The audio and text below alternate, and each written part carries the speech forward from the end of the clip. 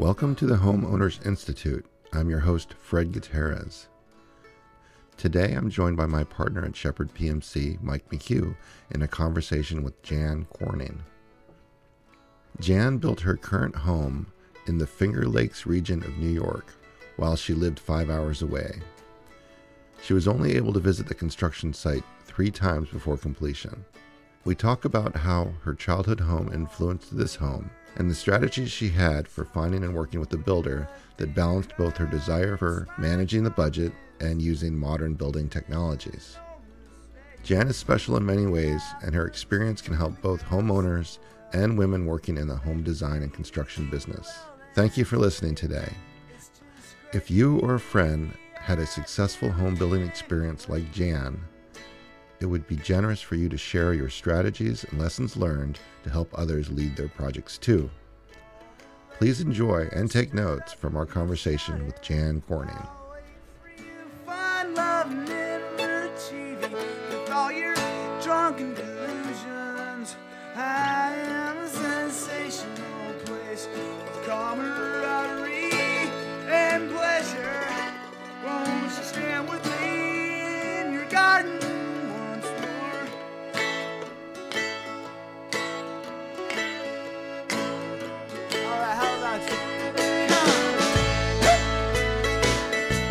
All right, Jan, tell me a little bit about your childhood home, your memories of that, and how they might have affected what you do today as a homeowner or professional. So my childhood home was a Center Hall Colonial in a neighborhood of Center Hall Colonials on about a 1/4 acre lot. And every house in that neighborhood was the same house, painted a different color. But it was a beautifully built house. It was built in 1920. It had plaster walls. I found out later on when I did go into building that it was balloon framed, but the rooms were generously sized and it had a wonderful spirit about the house. At the time, when you're a kid, you don't know it. You go up and down the stairs, you run into the bedroom, you run around the banister, and you just live well in the spaces. It was only in hindsight that I realized the kind of sense of permanence that house gave us. And I think the actual structure of the home gave it to us. Interesting. Talk about the spirit of the house a little bit more and that permanence. Those 2 interesting words you chose. Yeah. I think the permanence comes from a sense of design, right? It was a very classic layout. It was a very warm feeling when you came into the spaces. There was a very distinct differentiation between public spaces, let's call it living room, entertaining dining room, and kitchen and bedrooms, which now may not be so wonderful, but then was really, when we were living that way, the living room we weren't even allowed in the living room practically until, I can remember when my kids were little and they went in the living room and I'm like, you're not allowed in there. My mother's like, yeah, it's fine. I'm like, really? So, but it was just the permanence was that you didn't think of, there was nothing like, oh, we're going to move that wall and make this room bigger. It was maximized and it was laid out in such a way that it was exactly what you needed and what it was. There wasn't room to really modify it within the space of the structure. And all these years later, I remain friends with the people who bought the house that I grew up in. And the same basic layout is in that structure, and they added onto the back and expanded it. But that same basic layout exists, which I think is really interesting. And then the spirit of the home. Gosh, how do you describe that? So I think it just gives you a sense of belonging in the home, that it's your home, not a space that you occupy. There's a sense of permanence in the plaster walls and the symmetry of the windows. And from the outside, you look at the windows and they're nicely stacked one over the other, and the sizes are the same. And that symmetry and solidity of, plaster on lath at that point, the sound was different than in other homes. I don't know how to describe it. It just had this life to it. I feel like you're describing a good grandfather, a good grandmother in terms of like, Yeah. Yeah. this house is like warm and just taking care of you and like, Yeah. just making sure you don't fall. I mean, I guess it did. And maybe there's some emotion there because we loved that house and it's now gone. But, my parents owned that house for 47 years, and it was our childhood home and much of my adult life. Have you sought out that same relationship to homes that you've maybe moved into?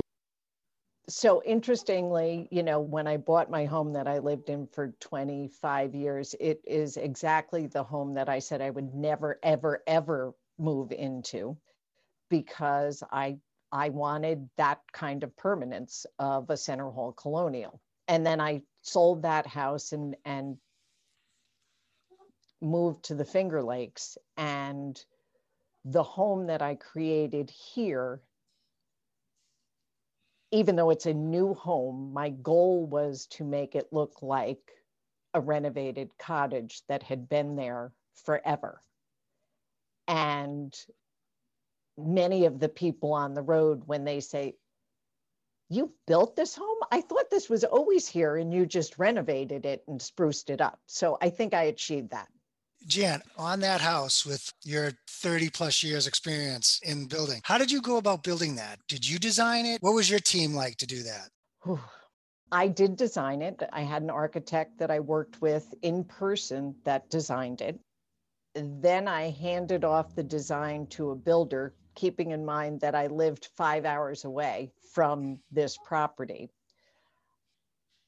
I can say that I should have paid more attention during the building process. The strength of the design definitely carried it through, but some of the detailing the builder chose might not have been my choice. But that was my mistake. I was at the house 3 times during the construction of the home, and the rest of it was done via conversations and some pictures, and it's just not the same. We talk about homeowners, to be helpful for their team. It's important for them to clarify their value structure or what they hold important to them. And I think a set of drawings can kind of do that, but it doesn't really cover all the bases. And sometimes it's hiring the people because you share their values, and you're not really telling them, but you're just hiring them. So that's kind of one way to do it. But I like to say, if you pretend you're not able to be there, which was your case, what can you tell a person that will help them make decisions in your absence? And I think your drawing might have done that, but there was something else you could have layered on to kind of get a little deeper into those details, or to set up an expectation that I'm comfortable with you doing certain things, but these things are worthy of a call to break that silence. Right. So the guy that I hired is a great guy, and he really did honor the design, and he honored as much of what I had shared with him as he could, to be quite honest with you. I did not let him know that, frankly, that the insulation and the continuous air barrier was going to be super important to me.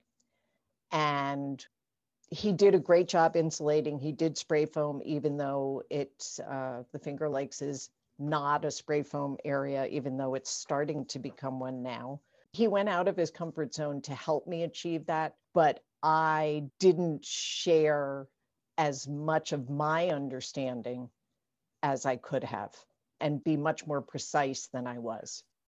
Why did you choose that builder? So I interviewed 4 builders. Price had something to do with it. One of the builder was nearly twice per square foot what the other 3 were. So he was not selected, frankly, because I was building on a budget. And the other two builders, they didn't engage in conversation.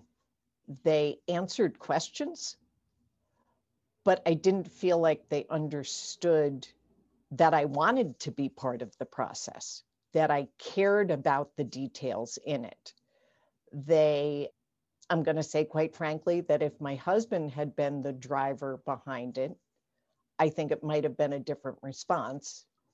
But I think that as a woman driving a construction project, I felt poo-pooed by the other two. Like, yeah, it's okay. I got it. I understand. Don't worry, honey, I'll take care of it. The two that you didn't select. The two that I didn't select. And the guy that I did select really engaged with me. Great. Really engaged and made me feel heard. How did you feel about letting the high guy go? Yeah. They say it all the time. You get what you pay for. You know, if you're used to driving a Lexus and somebody puts you in a Hyundai, you can get from point A to point B, but it's not a Lexus. Do you think if you had gone with that higher end builder, that higher cost builder, would you have achieved those details more precisely? No questions asked. But if budget really is a driver, there is a strategy. Well, I could talk myself out of this. There's a strategy with going to somebody else because they're doing things that are new to you, because you come from a luxury home building experience. Right. So you're going to have a harder time compromising with the higher end builder than you are with somebody else. The higher end builder is not going to even suggest certain things. Right. So your cost, you've got very little chance of reducing your cost. Exactly. So to go with a very qualified and engaged lower tier builder is a strategy that you chose. Yeah. Yeah. There's nothing wrong with that. And by the way, if you came into my home, well, maybe you two might notice a couple of the details that I noticed, but the average person comes into my home and is absolutely blown away and loves it. And I absolutely adore my home, down to this mistake that the guy made. My old mill shop manager built me a counter for my bathroom because I didn't want stone. I wanted it to look old. So he built a counter and a backsplash out of mahogany. And it's sealed with 400 layers of everything. And it's unbelievably durable. Well, the light switch was down into the side splash. Oh. So instead of lifting the light switch up 1.5 inches, they cut down into the side splash. And I walked in and went, oh my God, why would you have ever done that? But here I am 3 years later, you know. We'll just notch this. Yeah, right, exactly. You don't know what you don't know. Yeah. You don't know to say, please don't notch side splashes. Right? How did you process that?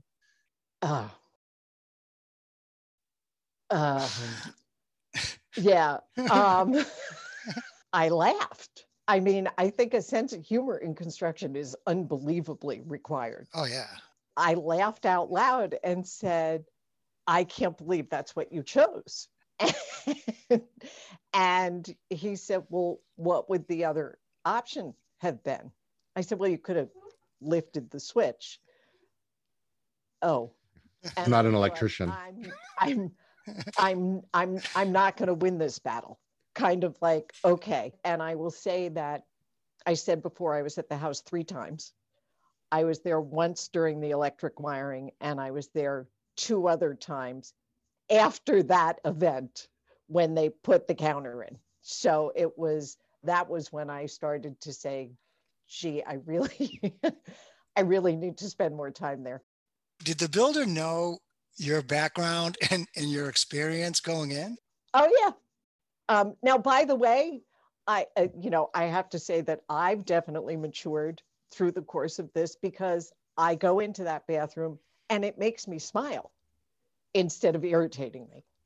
You know, we've had other owners say the same thing about things that, had they not known the tradesperson or the subcontractor well enough, it would have driven them crazy. But now they see it as something that they look fondly on. Yeah, exactly. Exactly. I wanted to ask you about something too that was kind of important to note. Like in lining up this interview with you, I was thinking a lot about women in construction. In this day and age, for you to feel what you felt with those other two builders, how did that make you feel? So I'm in construction in the Finger Lakes now, and I will say that geography is a huge factor in it. I think that in the large cities, women in construction is, if not the norm, is generally accepted.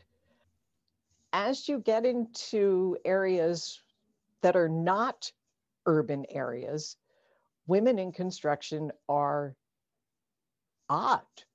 They assume that I'm someone's secretary. So I'll tell you, I went to a building department within the past 6 months, and I was dropping off a building permit, and the fellow knows my boss, and the permit wasn't filled out correctly because of something, I don't remember what it was, or I didn't have the survey or whatever it was that he decided he needed. And I will say it's very fortunate that I was wearing a mask, because he said, "Oh my God, this isn't right." And while I was standing there, picked up the phone, called my boss to tell him what to tell me to do while I was standing there. Oh. You know, so how does it make you feel? I am who I am. I know what I know. And it took me a long time of fighting to have people understand what I know. I'm not fighting anymore. I know what I know. And it'll come out in the wash. Yeah. It will come out in the wash. I know that at some point or another, that man at that building department will say, "Oh, she knows what she's doing. I better double check and make sure that I'm right." Yeah. Before I say that. But it's time, and it's time, it's patience on my part, and it is familiarity on other people's part. It's a great answer. Just to preface, Jan, you were the project manager on a house that we did, you say 10 years ago. I think it was 2, a large house in Scarsdale. And you were the project manager for it. Mm-hmm. And it went quite well, I think. Mm-hmm. Yeah. But I think what I would love some feedback on that, and then going towards your experience as an owner building a house, this relationship of a woman in construction leading a team. And I think the owner of that house really valued that you were part of the team, Mm-hmm. and that you were part of the team. So maybe talk about the idea of having a woman on a project and how that can help a project. I mean, because I think it did. Yeah, I thank you. I think it did too. So I think that a woman in construction is looking at the project as a series of decisions and a series of, nuts and bolts and lists of materials, but maybe more understanding of the nuances of the owner's personality and their unspoken questions. I spent a lot of time in project management explaining things in a way that people could understand them. Geothermal, which I don't understand, but I could explain it to an owner so that they understood what the heat source was. They, like I did, I explained geothermal, 400 feet in the ground, 55 degrees, constant temperature, goes into a magic box and comes out heat. And I think that for somebody who wanted to understand the heat source, many people, when somebody explained, well, it's an air source heat pump, and it does the delta T and the whole thing, their eyes glaze over. The simpler explanation gave them exactly what they needed. I also recognized emotion. I don't care whether you're spending 200,000, 2 million, or 20 million. There's emotion in building a home. Pushing the wrong button when something's emotional for an owner can send a project into a tailspin. And I think I was really good at understanding when a client's emotions changed, whether it was fear of making the wrong decision or not understanding what was happening or being surprised. I was able to really work with the emotions to create a sense of trust, really, that they were an important part of the project, that it's, it's okay. We can wait a little bit if this is too much for you now.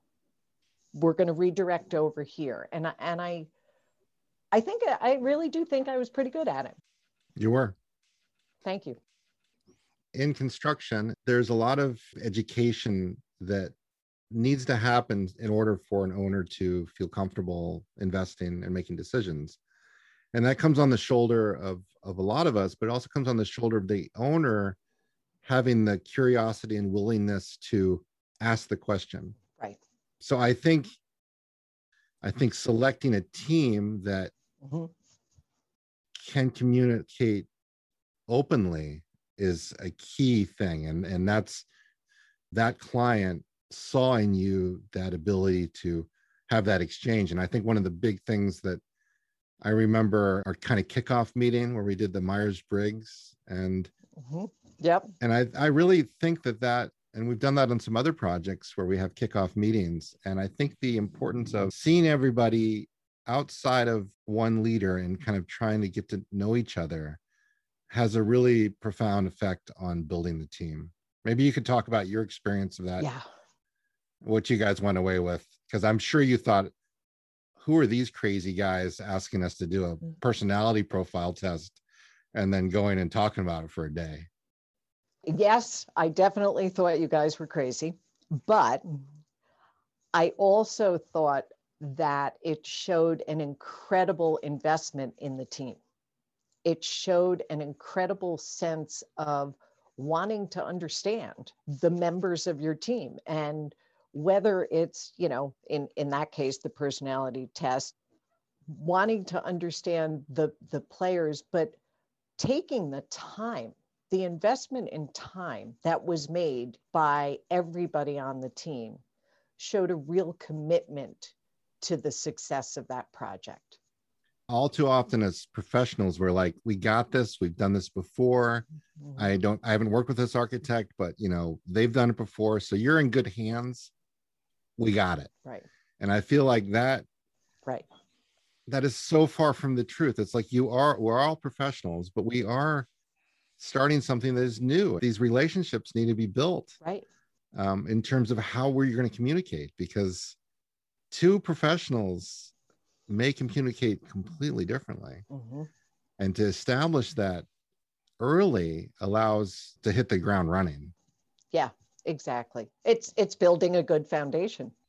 Exactly. Yeah, it was definitely time well spent, and it really got us off on the right track to start that project. Circling back to where we were earlier, I think, was it gave us all a better appreciation of each team member and the better ways to show that appreciation. Maybe I wanted a pat on the back, and maybe that wouldn't have been great for the superintendent. He didn't want a pat on the back. He wanted a cup of coffee, And as I recall, there were some people from our organization who were brought in who were not, let's call them higher ups. They were the guys who were going to work on the project. And that, I think, blew me away. That blew me away, because that sense of appreciation that you can have the best management team in the world, but if they don't have a team of people who can execute, from the guy who's sweeping the floor to the guy who's doing the carpentry to the guy who's doing the electrical work, if they don't have a team that can support the management of the project, there's no project. I remember that being a real significant takeaway. The other thing I want to talk about has always been successful in a project when we introduce pull planning. And I know you guys embraced it. And I've done it on other projects. They will admit that it's worked for them, but they have yet to redo it on another project. Can you just talk a little bit about your experience with learning pull planning and where you took it from there? So I agree, it worked on your project. And I think in part it worked on that project because of the appreciation that the owner showed to the subcontractors. So the subcontractors really understood that their participation in the pull schedule mattered to the overall progress of the project. We did it mildly successfully on other projects. And I think the difference was the subcontractor buy-in, right? So here would be a conversation that when the sub hadn't bought into his responsibility for the schedule, yeah, you're ready for me. I can get it done in this period of time. Okay, well, so tell me specifically what me being ready for you means to you.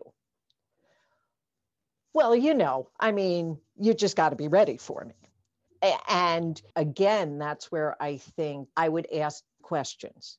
Okay, for you to do the flooring, the radiant tubing needs to be down and dried for 30 days.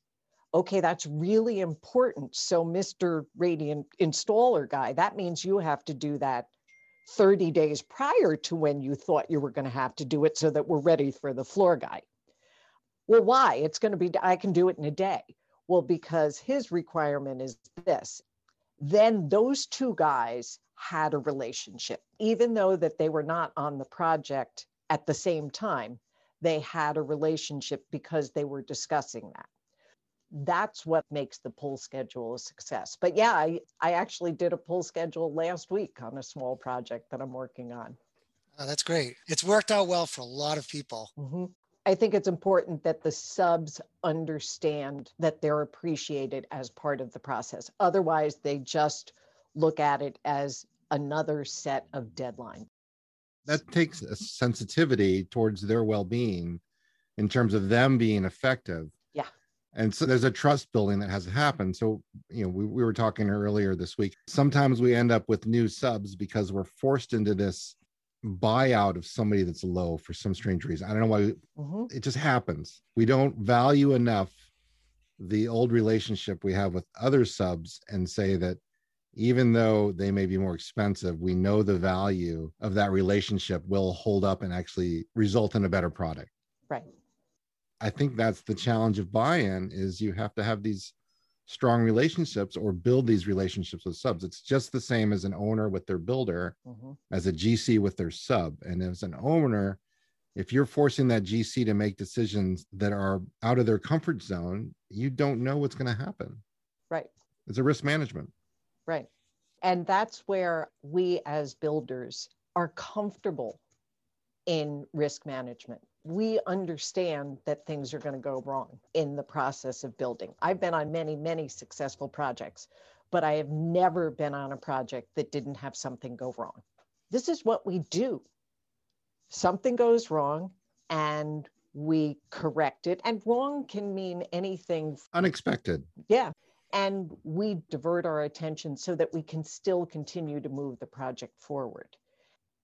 I think that one of the least successful projects that I was on was an owner who didn't understand that things could go wrong and felt angry and abused every time something went wrong. It sucked the soul out of the project because you're so afraid to be honest. I think our ability to manage risk and divert energy and reorganize and reorganize again and make a schedule and then make a different schedule because we had to shift gears is what makes a good builder. Well put. The perception of builders and general contractors in the public's eye, they always feel like they're being, told the classic, when's it going to be done? 2 weeks or whatever. But there's always going to be something that's a day late, a week late. Very rarely is it on every single day that you think something's going to happen. But for an owner, they see that if it's happening on their property, it's upsetting. Yeah. And if it happens one day and the next day and the next day, it becomes an issue. And for us, we understand that concrete is in high demand right now and it's getting pushed off a day. But that need for the owner to have some understanding of the flow of things is the reason why they need to be informed about the schedule. It is our challenge to get them to understand the fluidity of a schedule and that you're really looking more at milestones than at events. Right. Yeah. They are fluid and they can be shifted around and still maintain a milestone, or they're going to move that milestone and that's okay. But the general intent is a schedule is a tool, not a measurement device. Right. It's a tool for organization. Yes. Well said. Yeah. Yeah. And I feel like a lot of subs, they see it as a way of being measured and tested. Right. And yes, and having their feet put to the fire. And if they don't make that date, that they're disappointing the whole team, where you realize things can happen, but you need to have a general sense of a buy-in from everybody to get to where you need to go. Right. Yeah. Yep. We could talk for hours. In closing this conversation, do you think you could share 3 key tips for a homeowner in terms of how they might set themselves up for success on a project? Yeah. I think we've touched on all of them. Humility, understanding what you don't know, appreciation, understanding that everybody who steps foot on your job site is of value there. And I think the third thing is, I think it's trust. I think it's trusting the team that you've put together and letting them, each of them, do their job. And if you embrace those 3 things, what can happen? I think you have an incredibly successful project. I think that it opens the lines of communication so that everybody, and communication, I don't think you can have a successful project without good communication. But I don't think you can have good communication without appreciation, trust, and humility on everybody's part, right? The second the builder becomes arrogant and says, I've got this, I've done this, you've quelled some of that trust. So I think they all go hand in hand. Well said. Well, I couldn't thank you enough, Janet. 10 years has been too long. I really hope we can have other conversations. I think you are a superstar in our profession, and I think more people should learn from you. Thank you very much. Yeah. Thank you very much, Jan, for taking the time to do this with us. Appreciate it. Take care, guys. Have a great day. Thanks. You too. Bye.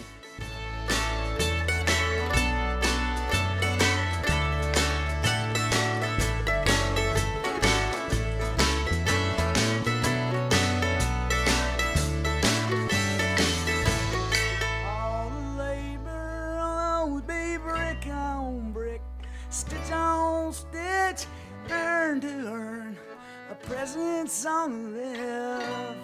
But this great old nation was built on, boy. Now there's the package every day, mama, mama.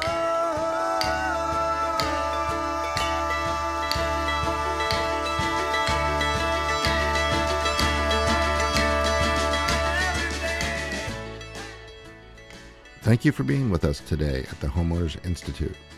We really enjoyed this conversation with Jan Corning. If you'd like to reach out to Jan Corning, you can find her information in our show notes. And if you or a friend have a successful home building experience, won't you reach out to us at Shepherd PMC and share your story? Thank you again for listening, and we'll see you on the next episode.